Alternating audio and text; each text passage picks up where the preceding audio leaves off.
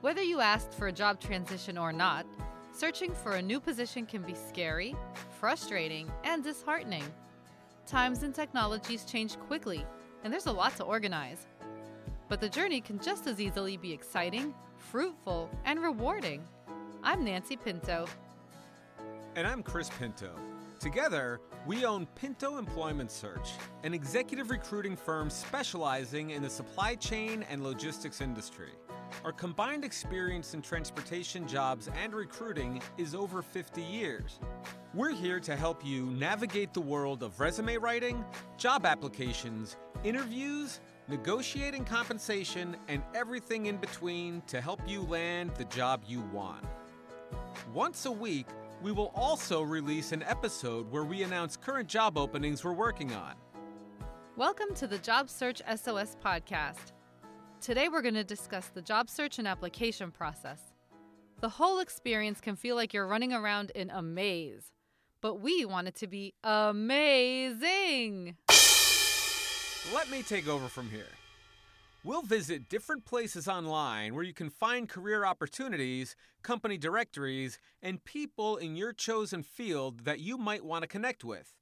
We'll give you our thoughts on the best way to reach out to potential employers, recruiters, and industry contacts. And we'll talk about how to apply for a job with your best foot forward.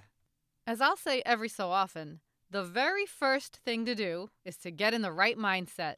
Looking for a job is now your full-time job. Sit down with your laptop, a cup of coffee, and as many free hours ahead as you can spare. The easiest way to start is to spread the word to everyone in your circle, personal and professional, that you're looking for a job. In business, LinkedIn remains a tremendous networking resource for many different industries. Letting family and friends know you're in the market is a pretty casual affair. But for the professional approach needed out in the world, you should prepare a brief announcement that you can post for all to see. For example, "Hi, I hope you and yours are doing well. I just wanted to let my network know that I'm available for employment. If you know of any opportunities in customer service, I'd love to be considered. I'll be happy to provide a resume and answer any questions you may have. Thank you for your time." Don't forget to include your contact information. If there's a particular company you'd love to work for, try to find out who's in charge, either in HR or in the department you're interested in. LinkedIn is a very acceptable way to meet someone. When approaching companies, think about JFK. Not the airport, the president. Ask not what the company can do for you, but what you can do for the company. You'll stand out in a sea of job seekers. And don't take it personally if you don't get a 100% response rate, or you're not contacted for a particular job. There could be any number of reasons. It might feel awkward to reach out to strangers if you've never had to do this before. Trust me, as I'll probably say a bunch of times, I'm an introvert, so I get it. But after a while, it'll get smoother. If you're reaching out to someone via email, don't just fling a resume at them and say nothing. Or even worse, "Here's my resume, now go find me a job," which has actually happened to us. Maybe they were trying to be funny, but that can get lost in translation.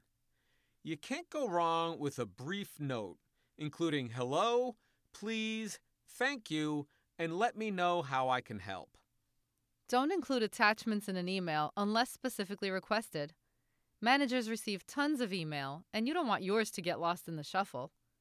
Most organizations nowadays, even small companies like Pinto Employment Search, have a website, portal, or operating system they prefer to receive resumes through.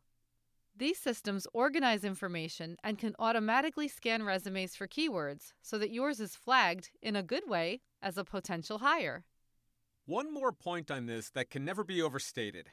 If you're not sure who the hiring managers are, address all emails and cover letters in a neutral way. To whom it may concern.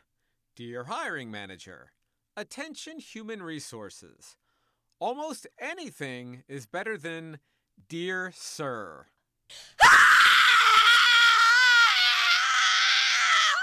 A A good place to start is by searching the main, well-known job boards for opportunities in your skill set and location. Armed with an updated resume, listen to episode 2 for some resume writing tips. Follow their instructions for applying to any job that piques your interest. You want to make it easy for HR to contact you. If there are fields for email and phone, fill those in. If there are requests for more information, for instance, are you willing to relocate, answer the questions. If they require a resume, don't attach your LinkedIn profile. Attach the resume and make sure it's rotated correctly. Please, don't make the hiring manager have to turn their PC or their head sideways to read it. Besides the general job boards, there are many industry-specific job boards and recruiting companies that you should explore. For example, Chris and I are recruiters who worked for cargo transportation companies for many years and now cater to the logistics and supply chain industry. And within logistics, there are sub-industries. For example, warehousing, trucking, aviation, maritime, and so on. We'll put a list of job search websites in the show notes that you may or may not be familiar with. Each of these is a world on their own, and doing a Google search will bring up a ton of target companies.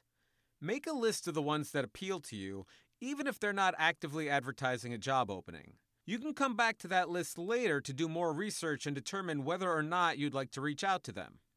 Other resources include industry and business memberships, such as your local Chamber of Commerce, as well as temp agencies and flex-time or work-from-home opportunities that can serve as a bridge between full-time jobs. Try to find reviews and news about any company you're targeting that might help nudge you in one direction or another.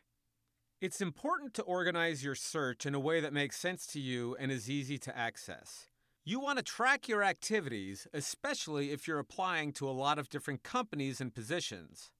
Oftentimes, HR managers or recruiters will read your resume and pick up the phone then and there to have a chat with you. We can sense the deer in the headlights as you attempt to figure out who we are and what job we're calling about. Even a simple spreadsheet can help, where you just input the company, recruiter or job board, job title, date of application, and contact person if applicable. Update it as you get more information. Get creative. For example, color code different stages of the application and interview process. When you land that new job, and we know that sooner or later you will, file it away. You've learned a lot on this journey, maybe made a new connection or two along the way.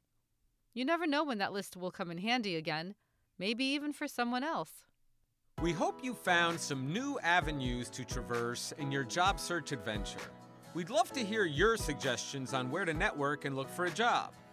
Next time, we'll communicate about communication. While as a society, and since the advent of the emoji, we've adopted a more informal style of communication, there are some timeless practices that still serve us well when reaching out to business contacts. We'll also drop a weekly episode to announce the hottest logistics jobs we're working on. Our website and contact info will be in the show notes of every episode, so please feel free to share with anyone you know, and reach out with comments, questions, or just to say hello. Thank you for listening to the Job Search SOS podcast. Please visit pintoemployment.com and feel free to reach out to us. See you next time.